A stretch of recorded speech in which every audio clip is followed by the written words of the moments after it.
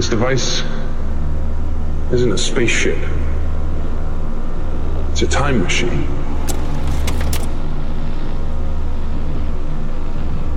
Goes backwards, forwards.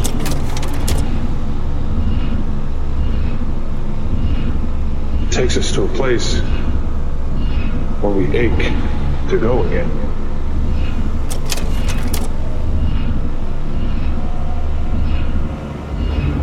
It's not called the wheel. It's called the carousel.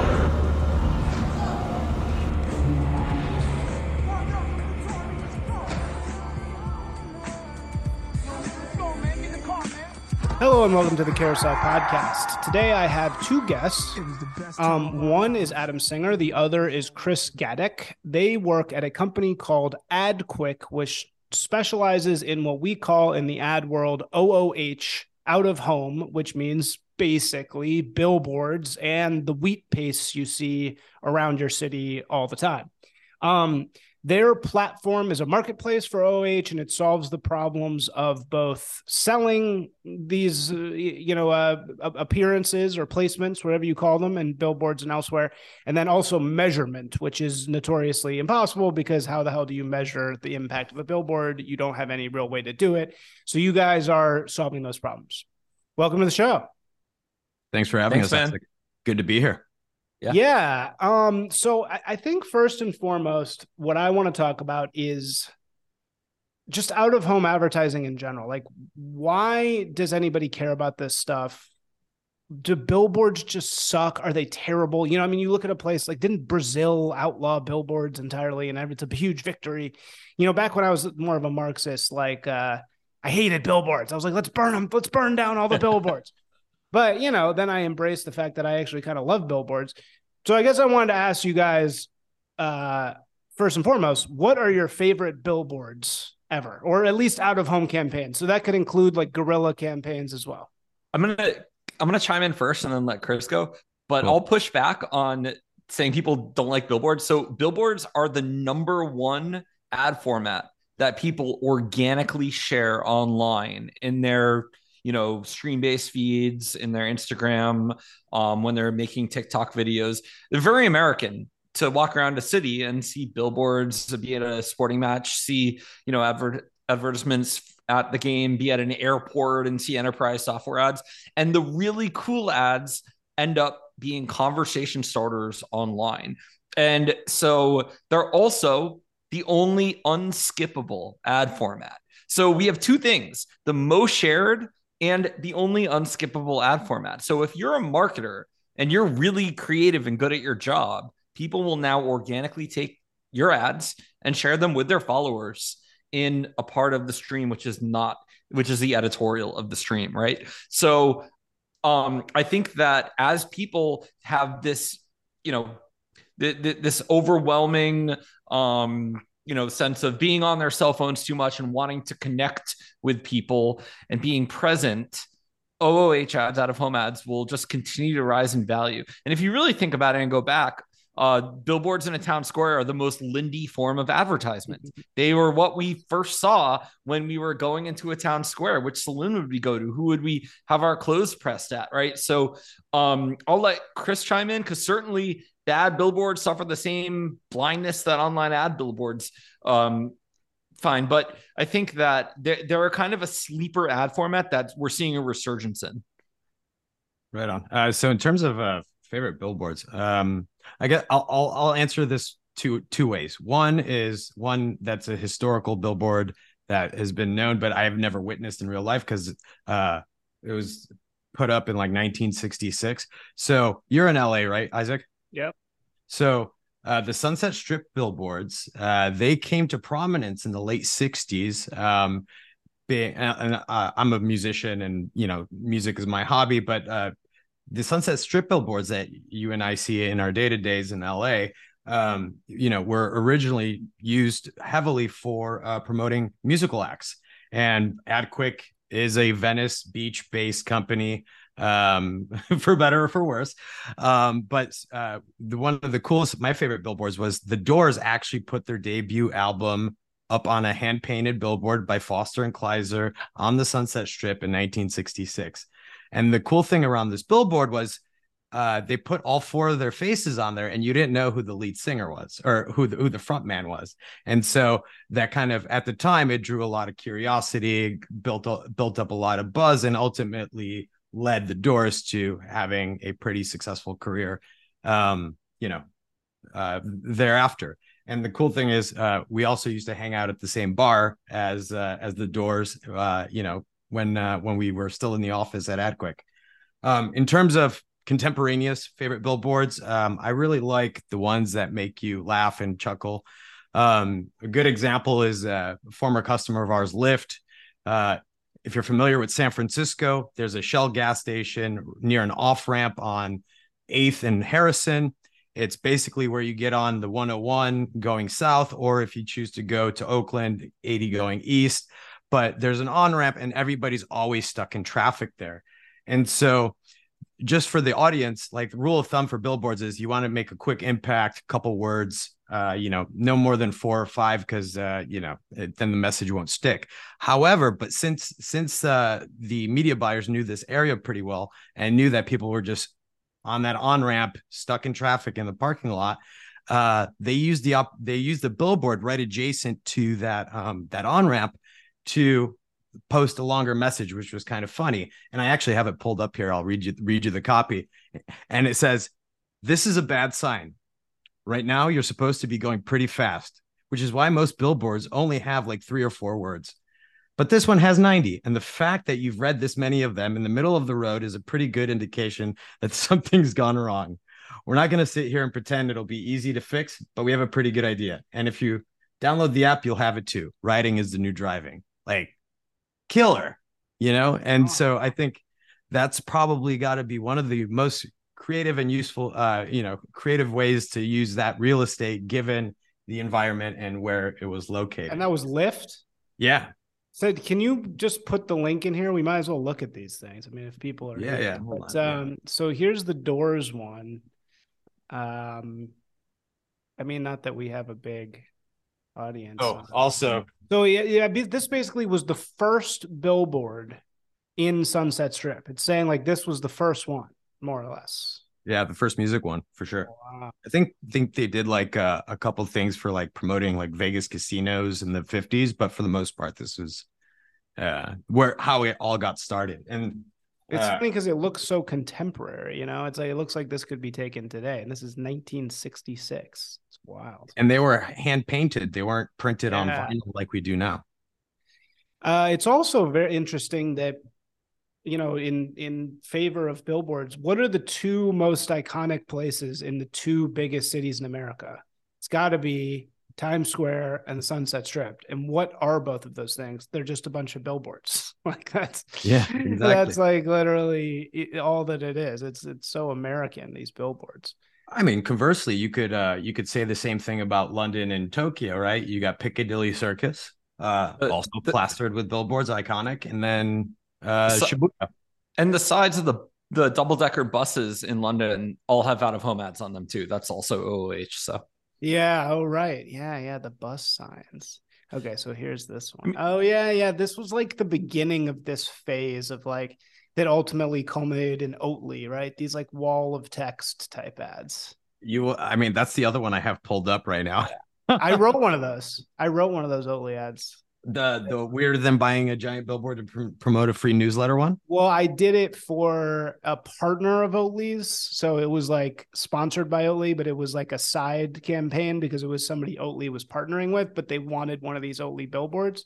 So I wrote one for them. But that was pre seed oil recognition. Although, whatever, we do what we need to do for money. But all right. So what about you, Adam? In terms of favorite billboard, yeah, I think put you on the spot. The quintessence. No. So the favorite one is just going to be the one that comes to mind. It's the Coke billboard entering San Francisco. Every time you enter the city, I always see that billboard, and it's just like part of it. They've had it so long; it's part of the San Francisco landscape. Oh, wow. And it's like, oh yeah, okay, cool. And this is just like they don't. Oh wait, so they say it's gone now. Oh, Yeah, they well, just took it down. it used to be there. You asked my favorite of all time. The Doors one isn't there anymore either. Well, San Francisco just like isn't everything else in San Francisco. Tough sell on San Francisco right now. I don't live there anymore, so they can they can do what they want. No, Anyway. I think it just was taken down. I think a so couple of years ago. Yeah, right. But it was up there for like 30 years. Yeah, totally. No. Oh no, 1937. Even yeah, and of course they have off. to destroy it because what are they going to put up there now? It's going to be, who knows? Yeah, something to do with AI, I'm sure. Oh, right. Cool. Yeah. Well, so why do you love that one so much, Adam? It was just probably one of the first. I'm a marketer, so you've talked to me before about my love of marketing. It was one of the first things I think I noticed when I was even going to San Francisco on my first trip. So it got sort of imprinted and ingrained in my brain as part of the landscape. And I think, we're talking about the ad format. I think in a capitalist society, if you want to tell people about things, we're going to have ads. So it's not pure word of mouth. We're all not, going to the store and guessing what to buy. We probably need some prodding, whether that is an ad, whether that is organic and, something that was recommended. So I don't think it's a bad thing. I'm a capitalist. And so I want, brands to do things that are maybe a little bit wasteful, maybe a little bit creative, but to do something that shows that, they're beyond just this product that they're selling for money back, that they're signaling to the market that they care about their craft. They care about, their industry. They care about whatever it is they're doing beyond merely, having a transactional thing. And I think that's sort of advertising is sort of can be the human part of a capitalist world where you are embracing storytelling and narrative into what you're doing. So it's not purely transactional. There's some emotion there. Totally. And it's an opportunity to create emotion. I mean, it's an opportunity to build your environment. I mean, a billboard sits right next to a tree. And that Coca-Cola sign is just like it's like just as much a part of the environment as a tree, in every way. It's in fact, it's like, more interesting in a lot of ways. So, yeah, I mean, I agree with you. I mean, of course, within limits, though, right? Because then it becomes this thing that is also people can put really bad stuff on it and really harm the environment. So how do you measure the impact of a billboard? Yeah, in a lot of ways. Chris, you want to take this and give the brief overview? Yeah, sure. I mean, historically, it's been like panel interviews, and it hasn't been very scientific in the past, but in the last few years, we've gotten pretty quantitative about how we calculate this stuff. But just to kind of briefly kind of package this up for you guys. So everybody has a leash in their pocket, mobile device. Your apps don't make money or your weather app doesn't make money by telling you it's going to rain tomorrow. So what modern companies are doing is that they are buying anonymized mobile location data. So AdQuick, ingests 5 billion of these pings into the platform a day. And so each piece of inventory in the platform, in the marketplace, has geo coordinates, lat long, and depending on the size and how high off the ground it is and what side it's on and a handful of other things, we create a view shed based on the attributes of the piece of inventory. So a view shed is a polygon. Hold on. Okay. Are we getting too technical? This. Okay, so you started by talking about the weather app because you're saying that the weather apps make money by selling the location data to someone, right? Correct. They sell the location data. And then that becomes what did you call it? It's basically just a piece of data. And so you get a hashed ID for the mobile device, and you get a lat and a long. A lat and a longitude. Yes. Okay. So you have all this data, and then what happens? So, and we have all of the locations of said billboards. So we'll create a polygon around every piece of inventory in the platform. And when one of these mobile devices show up within one of the polygons that we created for the inventory, we'll count that as an exposure. And so that's half. It's tracking people. Yes. So that's Well, that's anonymous. But yeah, it's anonymous. it's a really sampled version of it, which is still orders of magnitude better than someone sitting outside a building clicking, a counter of the people running by, which is how it used to be done. It still is. When I was before being on the tech side and I was sold billboards, they would estimate the number of people that would walk by a given building on a day by sitting there and clicking. Yeah. And they had a number. And so this is a more, quantitative, automated fashion of doing that. So do you think people should be upset though about the tracking elements of it, or are you upset by the fact that a website you visit, tracks you, right? So we're really duplicating a lot of the digital world online. Now, I think where people would be upset, you should be upset online or offline, is if any of your PII, your personally identifiable information, is sold to anyone, which in the case of our platform or in the case of an AdWords, can't speak for Facebook as much, but that data is never given to the actual advertiser. Like your personal information is no one has that. Yeah. Well, and it wouldn't matter to them anyway. Well, yeah, I guess it could, because then you could do like demos that had certain traits, right? Yeah, in theory. So we collect the exposure, and then we do some wizardry and matching and associating those mobile devices with households. And that way we can understand, after dropping a pixel on somebody's website or dropping an SDK into an app, we can see if any conversion events or success events occurred after the exposure. And so what we found is, we can now, in the year of our Lord 2023, we can back into ROAS with a mass reach channel for the first time ever. And it's pretty exciting. Back into what? Return on ad spend. So historically, the biggest challenge for marketers has been, hey, I don't know, I'm spending this money, I don't know if it works. We have an answer to that question now. Yes, totally. And so, I mean, feasibly, we have a lot more answers to this question, right? Because now we have all this conversion tracking in all forms of advertising, right? I worked in an influencer agency that used to do this thing of foot traffic. So they literally tracked foot traffic after being hit with an ad into grocery stores. So it would be like, did you receive the, Can Drive promotion, and like, did you then go into the store? And theoretically we could track it. It didn't ever really work that well, I did notice, but maybe it's developed a long time since there. Okay, very cool. So Adam, you said that you love marketing.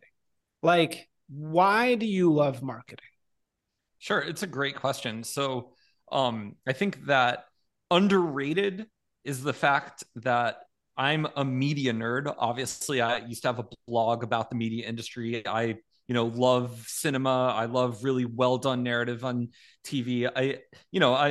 I'm a, quintessential comic book guy when it comes to media. I have references of everything. We were talking about Kevin Smith movies earlier. I think that was with you guys. Maybe it was something else. Anyway, marketing goes unappreciated of funding all of the cool media that we get, whether it's movies, TV, music. And so being a part of the sector that gets to fund really cool creative is a great place to be. People like to complain about, social media platforms having ads, but ads let that platform exist and pay for hosting so everyone can have access to, in theory, democratize information and support a free and open internet. And why is that important?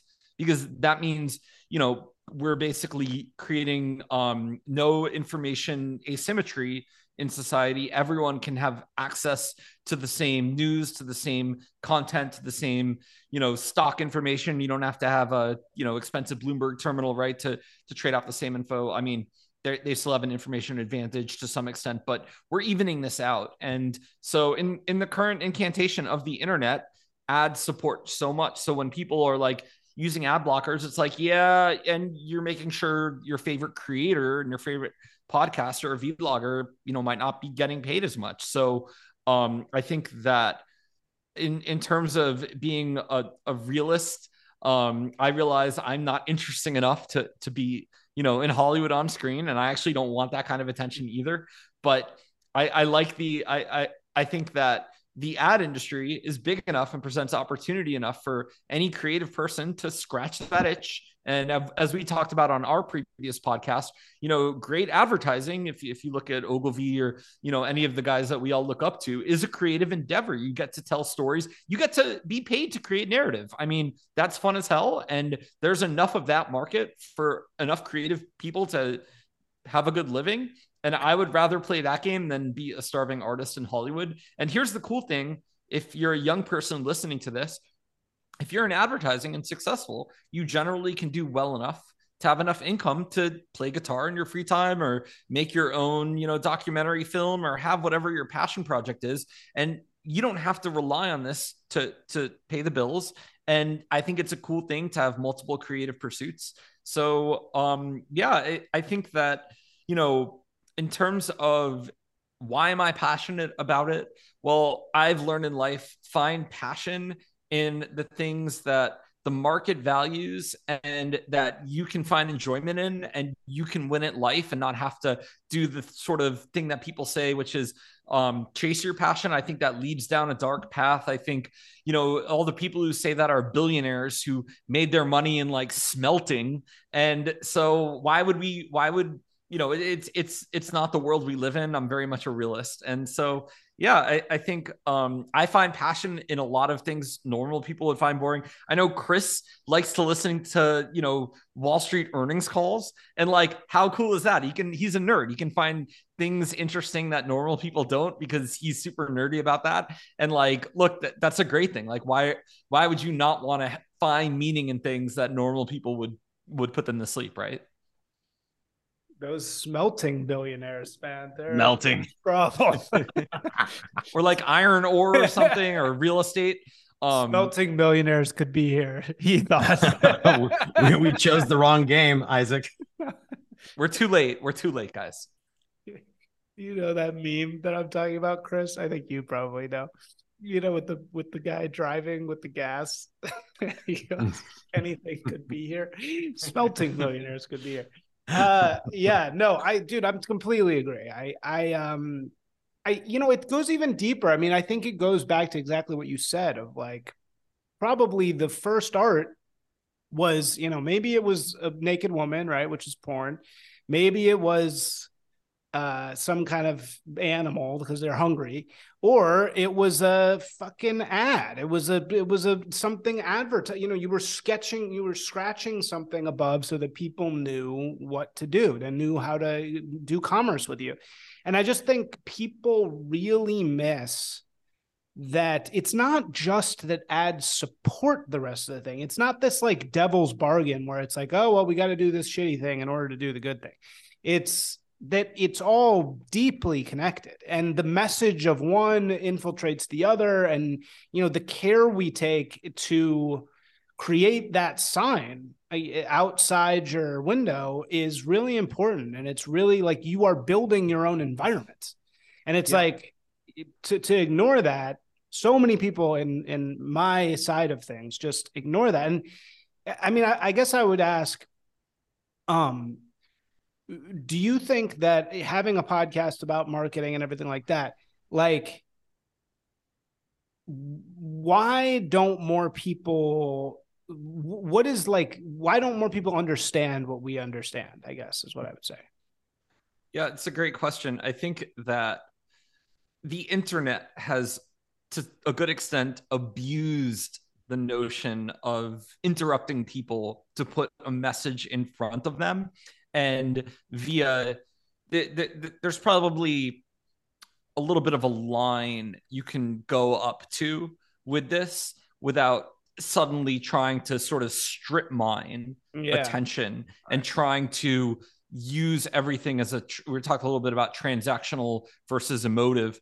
I think there's a little bit of, because of how some of these types of ad supported companies work and because of the pressures of Wall Street, these companies have a little bit of an incentive to over optimize for advertising to meet specific goals in the quarter. And what this can do is this can create this experience where, oh, you signed on for a product, and at first it was all of your friends' updates, or it was all just news and editorial. And over time, there became more and more ads. And then so that created an opportunity for another startup to sort of do the same thing and repeat into oblivion. And I think the problem there is when you abuse the sort of the attention of your users, and you start to disrespect the user experience to be bad, then you get people who are going to just write off all of advertising. Oh, they're all just snake oil salesmen, or they're just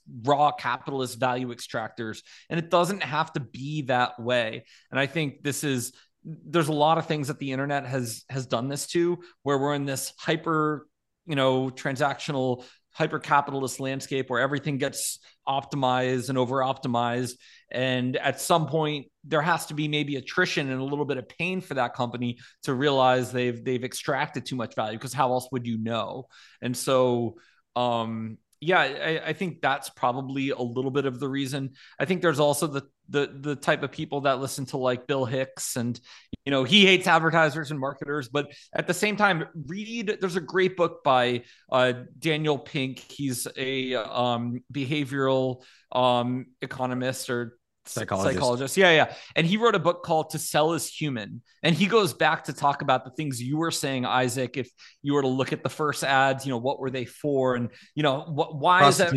Yeah. Why is anything the way it even is now? And it turns out trade, going back to the Phoenicians, has been a thing that builds civilizations. You need humans to barter with each other. You need people to collaborate. You need incentives. And so to some extent, to hate advertising is to hate modern capitalism, and to want the socialist world of everyone gets the same chicken sandwich, which we shouldn't, no one should want that.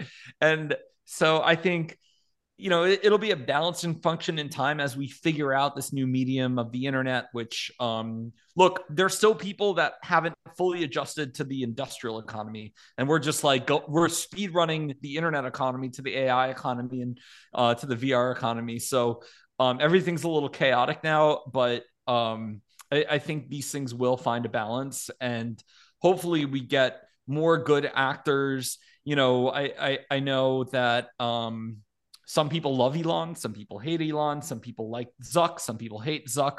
There's a bunch of different experiments being run right now, and I think that makes it an exciting time to be in marketing, because you get to sort of still be a pioneer here. It's not like we're in investment banking, or we're in, we're in life insurance working on actuary tables, right? Like we're in sort of a more creative space, not just even in the actual product, but in the platforms that we use, which I think makes it a cool challenge. So yeah, that's a little bit of a long answer, but I'm not going to defend all of my peers. There are certainly bad actors that exploit, that sell snake oil, that exploit people's fear and FOMO and whatever else, and I don't condone that. So it's an interesting industry. You couldn't call it boring. Bro. Yeah, to do advertising well, marketing well, I think there's like three components. There's a creative component. There's a certain degree of curiosity that the marketer at the advertiser needs to display. But ultimately, the thing that differentiates poor marketing from great marketing is empathy. So putting yourself in the prospective client's shoes, and finding opportunities to educate, inform, delight, all at the same time. And if you check all those boxes, then there's a good chance that your product starts flying off the shelves. But it does require that genuine curiosity. Hey, this is what consumer A values about this product. If we take what consumer A said about the product and use that in our advertising campaign, maybe other folks will kind of see it in that light as well. Right. Yeah. I mean, it's for sure true that in our contemporary world, sales is where the power is. I think any company you go to, any industry you're in, all the alpha chads are in sales, like inevitably. And like I went to a breast cancer conference for a client in San Antonio, the biggest breast cancer conference in the world. And it was like a lot of salespeople there, and they're all like 6'4", like chiseled jaw bros, and like super hot women, because well, like that's what it's like. That's just like what you do, I guess, in today's world.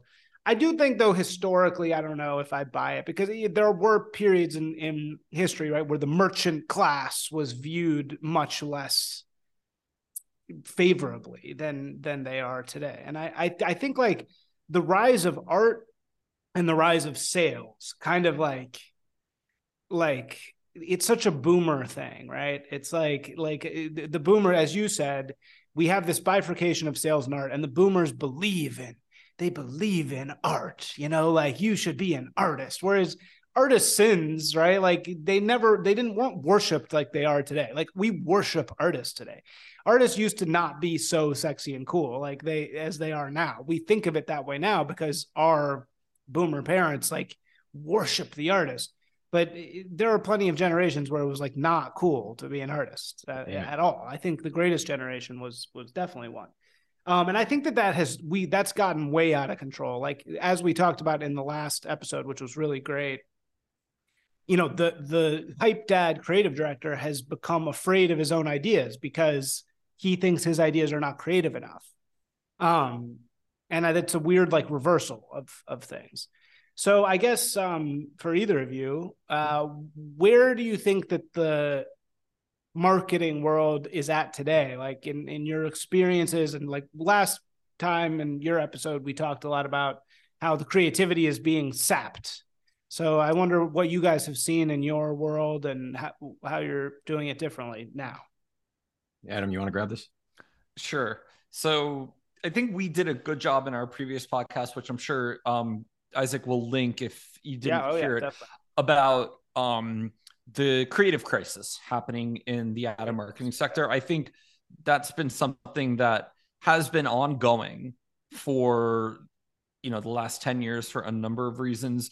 We mentioned safetyism. We mentioned perhaps the Fed and too easy monetary policy, creating a situation where there's not as much of a sense of urgency or a direness of advertising and marketing to support a business when there's so much free money, or there's an environment where perhaps the market will respond negatively to something iconoclast or whatever else could be happening.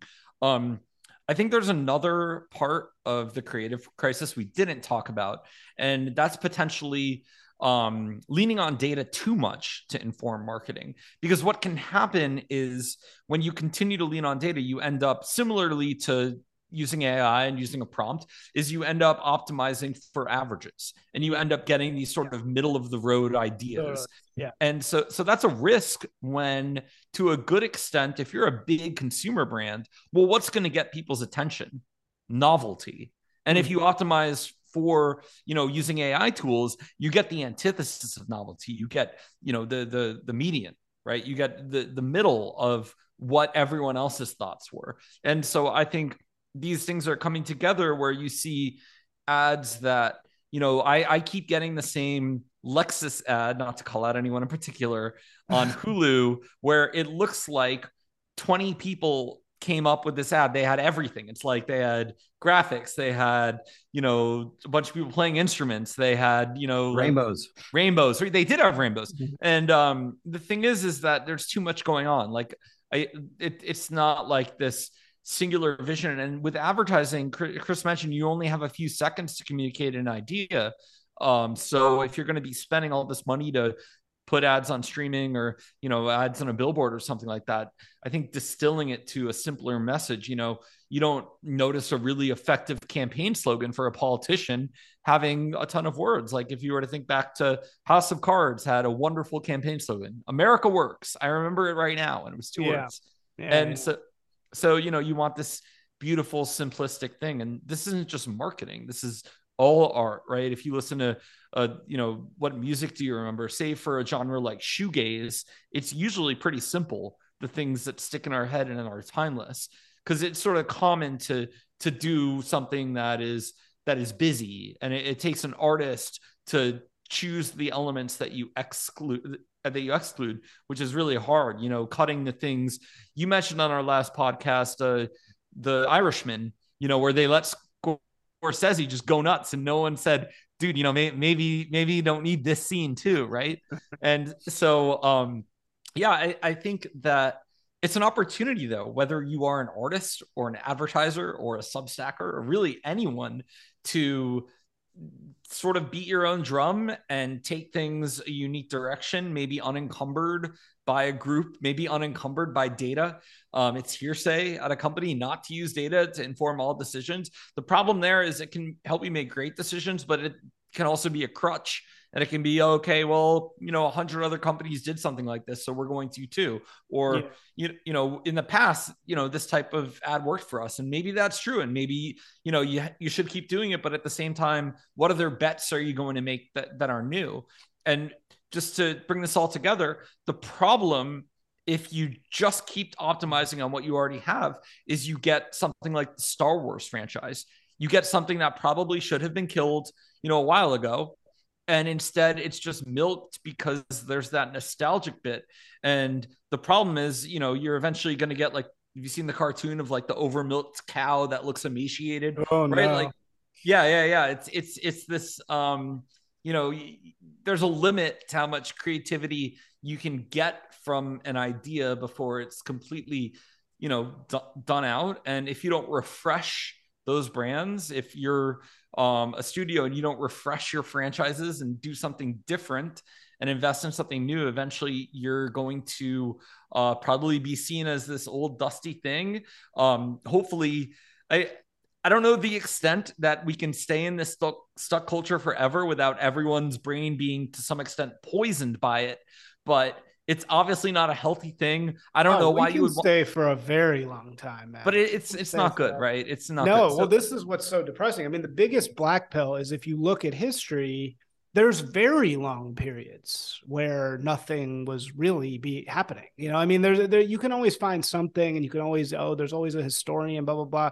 So there'll always be some kind of interesting art that happens for a long time. But I genuinely believe that the West, what happened is we hit like the gold mine of the art of our era from like 1960 to 2020 of filmic art. Like that was it. Like that was the time, that was when all the good shit was being made. And we'll look back like in, 1,000 years, people will watch The Godfather and be like, just like we do with these great works from the past. And I think it's amazing that we were so lucky to get to see it. But I think it's done, man. I think we're not going to go back to that level of artistry because so many things have to go right.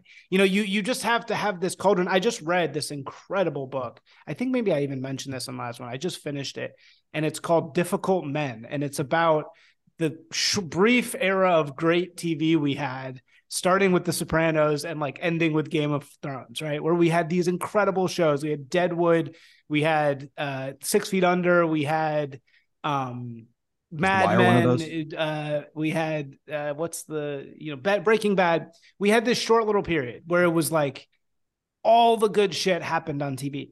And when you're looking behind the scenes of that era, it's like it's these kind of crazy madmen, not madmen like Madison Avenue men, but like genuinely like crazy. And they're somehow able to just like get in the right place at the right time where they were able to make this good shit. It's so like, that was it. It's so interesting you mentioned that. So let's talk about Elon for just a hot minute. Yeah. Okay. So Elon is basically a crazy person, because anyone who decides after making fuck you money in, in PayPal, in whenever they sold and had their liquidity event, and he's buying the McLaren or whatever he bought, to go and keep doing more companies, like, he's basically our modern Howard Hughes. Yeah. And I don't think people understand, you don't get iconoclast ideas from like a normal guy. Like, that has to be a crazy person. You have to be crazy. You have to be nuts. And not only, you can have the ideas, but to carry them out, that's he's a crazy person. Yeah, and you got to be nuts. You got to be totally nuts. I think like we don't understand how to harness, support, and then be okay with people being crazy in one dimension and not being crazy in every other dimension. Like, you don't get to pick and choose. It's like, good. So yeah. Oh, I hate these people. Oh my God. My least favorite thing is these fucking stupid articles where a woman in Brooklyn is saying, can we separate the art from the man? Like, and it's this long think piece about her being appalled at the actions of Picasso.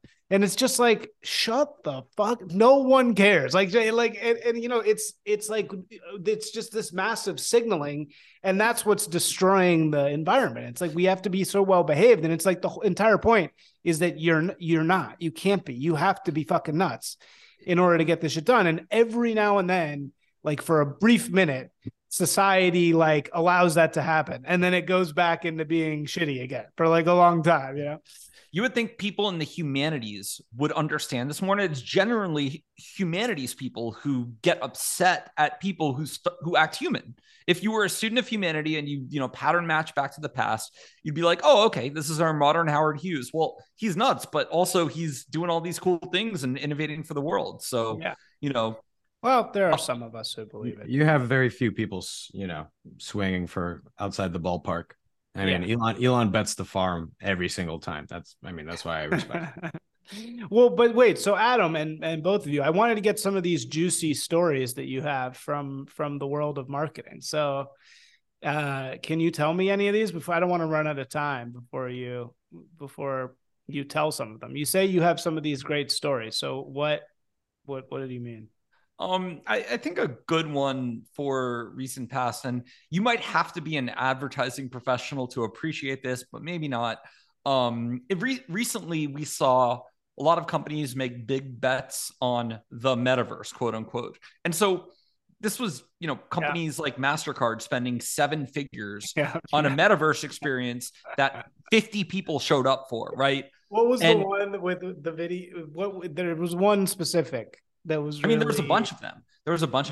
But one was like a movie screen. It was like a movie showing, and like no one came, and people throw tomatoes at the screen. And by the way, they'll win awards at the stupid festival in France this week for doing it, because they'll spin it like watch time or make up numbers. And here's the thing: there's no one to check them. It's basically outright fraud in broad daylight in corporate America that the CMO does, because they don't know what else to do with more money than God, which we can talk about the CMO leadership crisis if you want. 2-year revolving door in that role. Yeah. Chris is actually running an op-ed this week about that, which will be interesting. Oh, what's your point in that, Chris? Let's hear about it.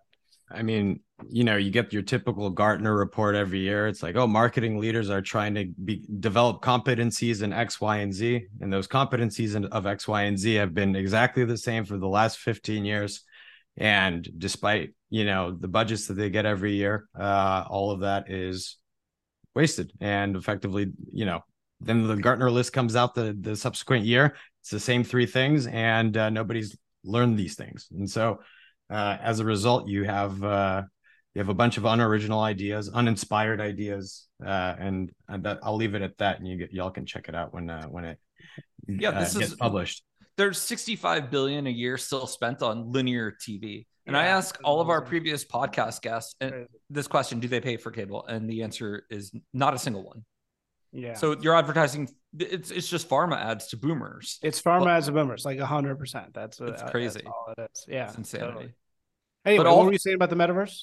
So anyway, all this metaverse stuff happened, but none of it was surprising for me, because I used to sit on the agency side. And many years ago in, the last cycle, 2008, 2009, there were game studios that were pitching my clients to do what? To create an advert game, which was a game experience that was like this branded experience for big Fortune 500 clients that could pay 7 figures for this. And they, made a game which you're not going to compete with Blizzard or Activision or, any of these game studios. You just can't.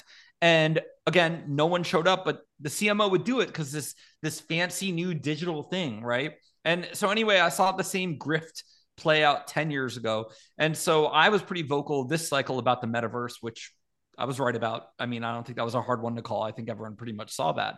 But I only shared the story because speaking of CMOs, none of them used social media at the start of social media. None of them really, watch YouTube. None of them participated in much of anything in terms of the internet revolution.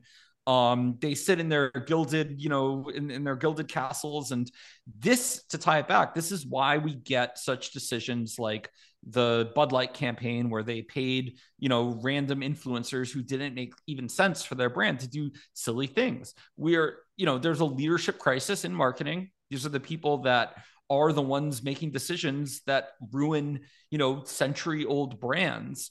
The most ironic part about all of this, though, is I was on the agency side as well when Facebook had just launched brand pages.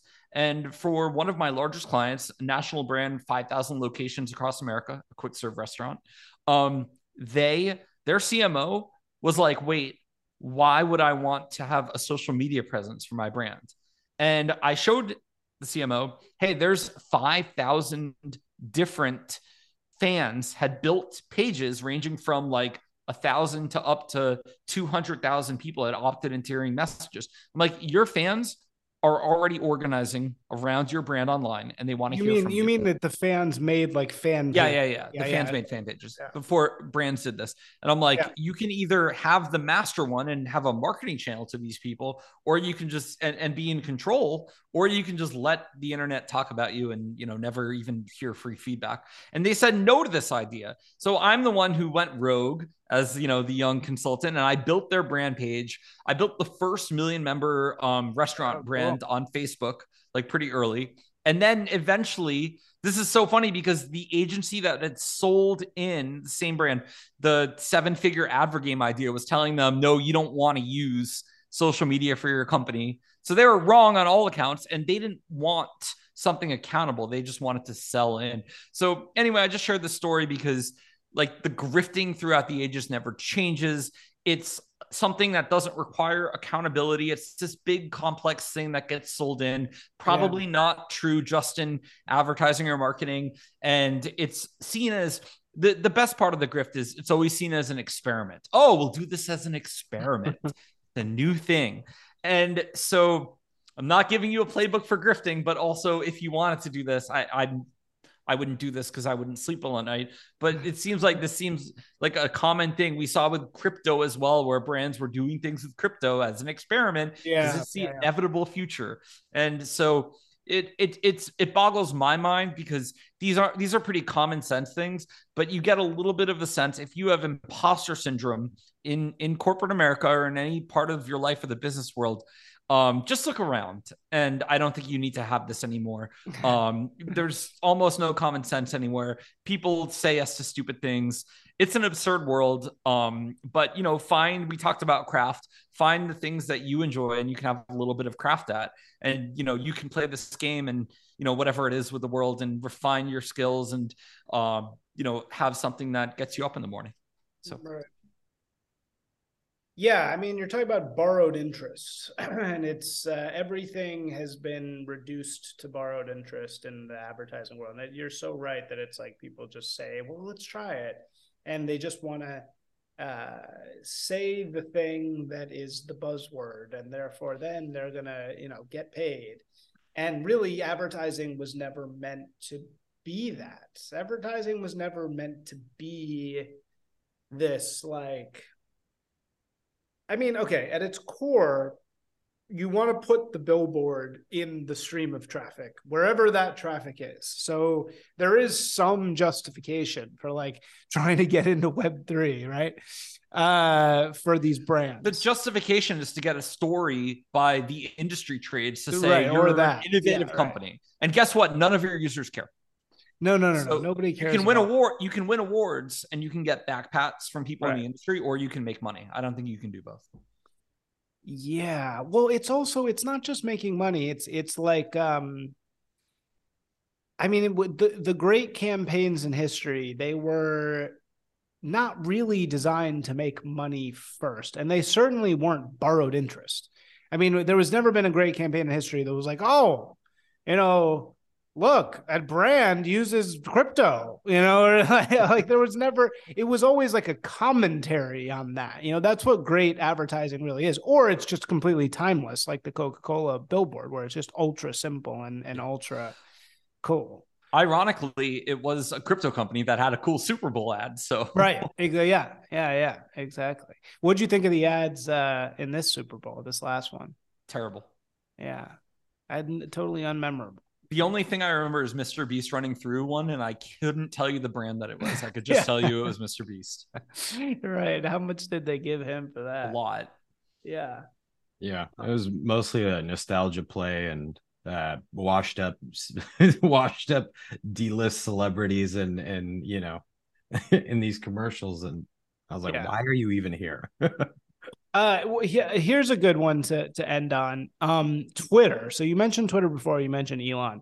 Mm-hmm. He obviously has a massive problem right now with advertisers, right? That's his big struggle, is that he's, as far as I can see it, he's got the revenue here and the revenue here, and he can't make these numbers work. He can't make the blue option, which is subscription revenue. He can't make it anywhere near. So here's really the first question I have for you. How the hell does Twitter, which doesn't even convert well, make $4 billion a year in advertising? Like, is that, 5 big advertisers just giving them all that money, or is it a bunch of small ones? Like, and why is their revenue so much less than Facebook? Do you know? Brand ads. So they were making that because brands can justify a percent of their digital allocation to like 10, like 20% the number, or whatever. Yeah, like the number 3 social product or number 4, whatever it is by users. So they're not. You could track Twitter to revenue, but these companies weren't using it for that, and maybe they shouldn't. Just like Reddit's pretty bad at generating revenue. I think the only reason Facebook is so good is they had a great ad ops team. Twitter could have hired a better ad ops team. They elected not to do that for reasons that I'll never understand, because there's a clear there were a bunch of people in the tech sector that know how to build these platforms in such a way that there's an easy button basically where you can tell the machine to, hey, go bring me users who are more likely to convert like the previous ones. And Twitter just never built that. But yeah, in terms of why they had so much money in revenue, brand would be the answer. So sorry, go ahead. I was just going to add to that when Elon came in, the first thing he said was like, we have a terrible ad product that can't even do basic targeting. And if you want to know why Facebook has so much more money than Twitter, it's because contextual relevance as opposed to targeting this person, and that's pretty much the extent of what you can do right now. But I think they're changing that very quickly. I see. So it's because Facebook can just sell so much more ads because it can more hyper target people based on their interests. Who they are. Their interests, right? What is contextual? That means like in the feed.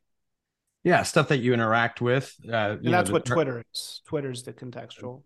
No. The Twitter is more like brand mass reach. Got it. Okay. And when you signed up for Facebook, you basically told Facebook everything about your life. So there's a lot more structured data that could be used to help figure out what might interest you. We all told Facebook the music, the movies, the food, the schools you went to, all of this stuff. And so it's like their data targeting is crazy.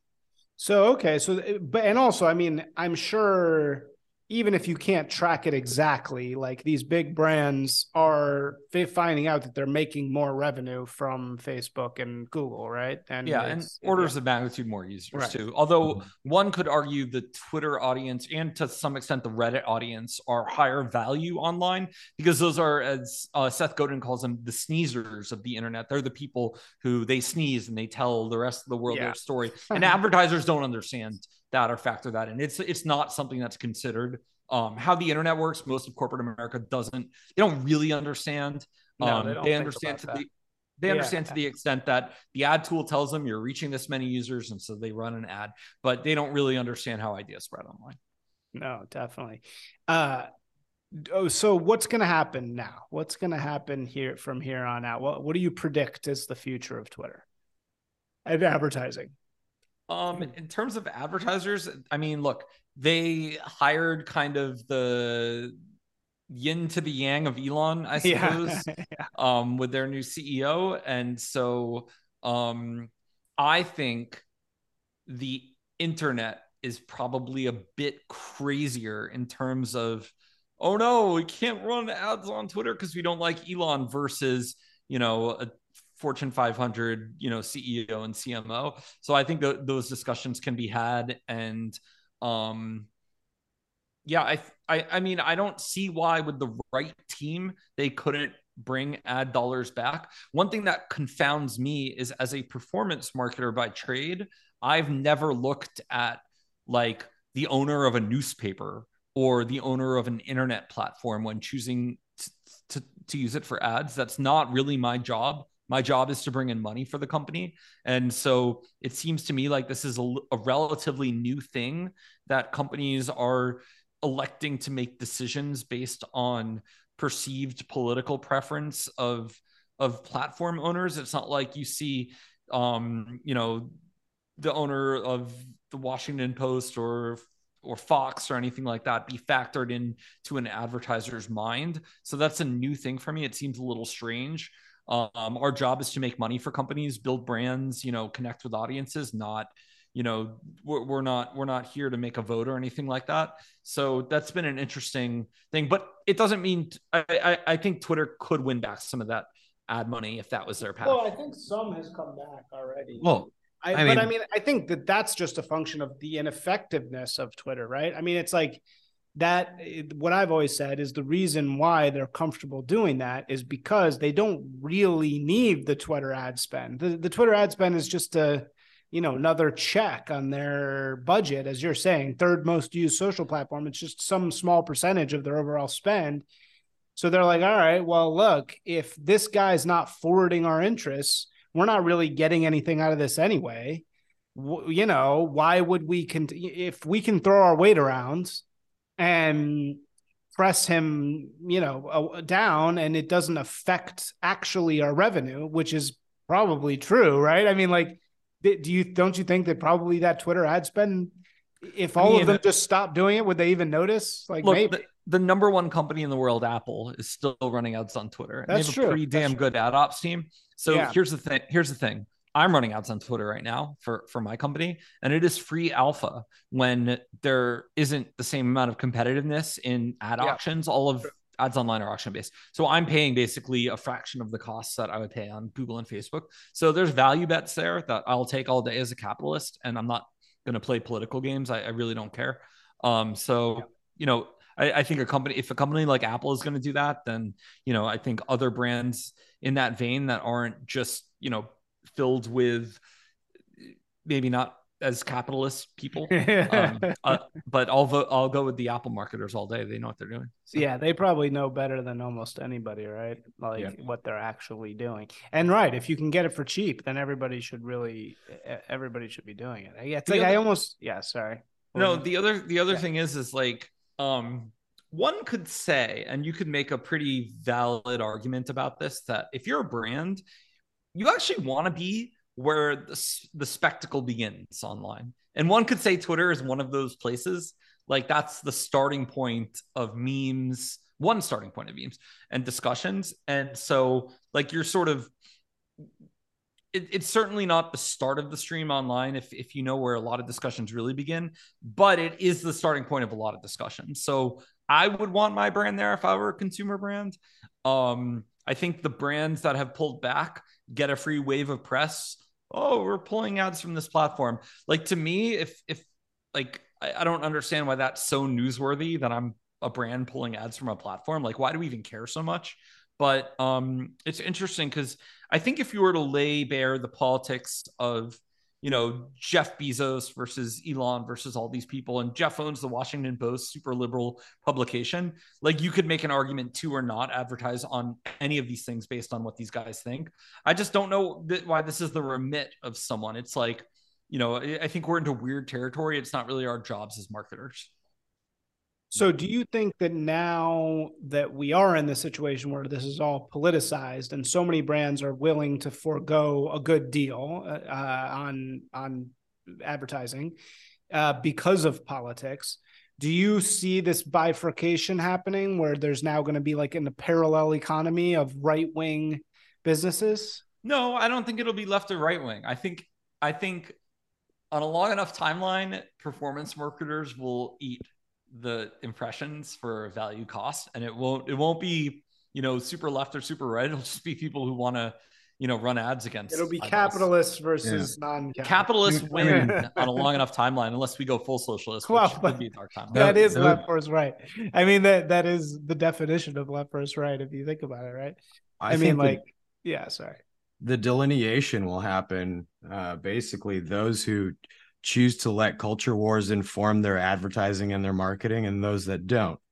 And I think the great schism will be performance of the business, right? If you keep on throwing things that don't represent your brand or staying true to your brand or whatever is the current thing as part of your marketing campaign, then people are going to just drown that out and be like, okay, this is like every other ad that I've seen. And so you're going to see basically quality of the company is going to be predicated on whether or not the marketing team decides to participate in whatever people are yelling about that day.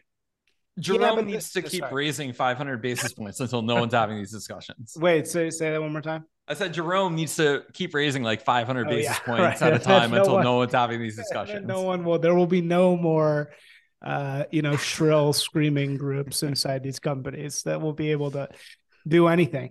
Well, but a lot of it's coming from the top too. It's not just that these companies are being torn down by woke employees. They're also being dictated by BlackRock, right? I mean, they're also being pushed from the top. They're getting it from the top and the bottom, and they're just super susceptible to it. So, I mean, I hope what you're saying happens, that it divides in the capitalist and leftist, not so capitalist.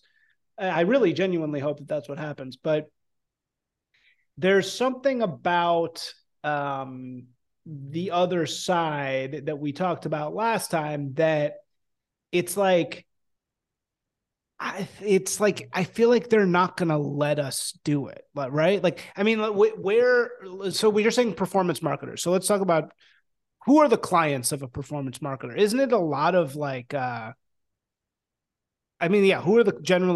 there's a difference between a performance marketer and just a brand marketer. So who are generally the clients of a performance marketer?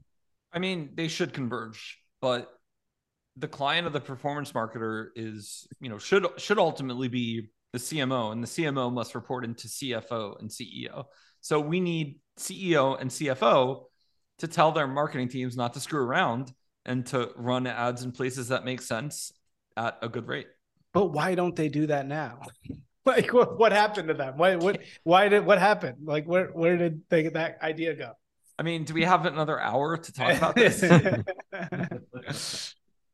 No, we don't. But okay. Well, anyway, thank you guys so much. This was great. I love geeking out on this stuff. I think it's just so important, I mean, I think it's like it's really the key to understanding everything that's happening right now in culture is advertising. And I really believe that. That's why Bud Light was such a cultural explosion, because it was think about it. When's the last time that much has been made of an ad? Never. And it's like, because that was such a key to understanding what's happening, I think. Can you imagine, by the way, running marketing at Bud Light and basically torching the share price because of one of your stupid, small, tiny, like a fraction of your spend. Like it's like a rounding error of their spend. A fraction that they probably gave, whatever that dude's name is, $100, like $200. They probably could. I mean, I used to do that influencer marketing. I know how much we paid those people. Nothing. It breaks my brain. So little. So yeah, for $1,000 spend, maybe 2,000, she torched the entire company. And I mean, but it's really quick, it's not fair, right? It's really not fair. It's absurd. It just was wrong place, wrong time with the wrong person, and she just happened to get all the anger of the entire thing at once, which is almost like, it's not really like justified, but at the same time, it's like, well, it was going to happen at a certain point. I mean, we've been talking about, what's wrong in the advertising world, but let's talk about what's right really quick. Just like 2 minutes. Oh yeah, of course. Do you see the Diablo ad in Times Square? So I still haven't seen it. Probably the most shared piece of advertising what was that? Ever. So they had a welcome to hell billboard for Diablo 4, Activision Blizzard's new game. The Caleb Rule is the dude from, I think, Spotify, big brand marketer. Knows his audience, but it was also 666, or it was, June 6th on a Monday. All billboard campaigns launch on Monday. And it just so happened that Canada lit its whole thing on fire. Yeah. All right. Damn. I didn't realize it was also 666. That's amazing. I mean, that's so great. That's always on Twitter. This is why billboards are awesome. The most shared image online last week by orders of magnitude. I gotta say every single person who has a better view. Viral. What? There's a better angle. There's a better angle. But every single person who posted this, it went viral. Every single person. There it is. That's the one. Okay. Like, how fucking good is that?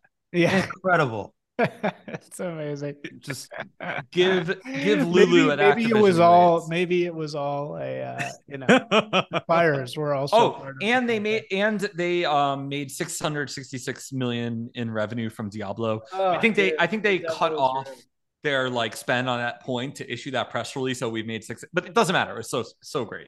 Yeah, it's actually really funny. My rabbi was like getting into advertising, and he was so when you do one show, right? Like, I don't know if you guys know about one show, but one show is like the advertising competition, and these brands that want to generate publicity for their new campaigns sponsor the one show. So everybody does spec campaigns for these brands, and Diablo was one of them. And my rabbi was making all these like hell related ads. And I said to him, like, isn't this like bad? Like, shouldn't you not be doing this? And he was like, you know what? You're totally right. And he like stopped doing it because it was like, you're just putting satanic imagery. To return to the beginning of our conversation, you're putting satanic imagery into the world, right? I mean, this was actually very innocuous, really. The billboard itself is very simple and like not bad. But I mean, you could think of really terrible stuff to put on billboards if you wanted. And it's amazing that all those factors converge. It's great.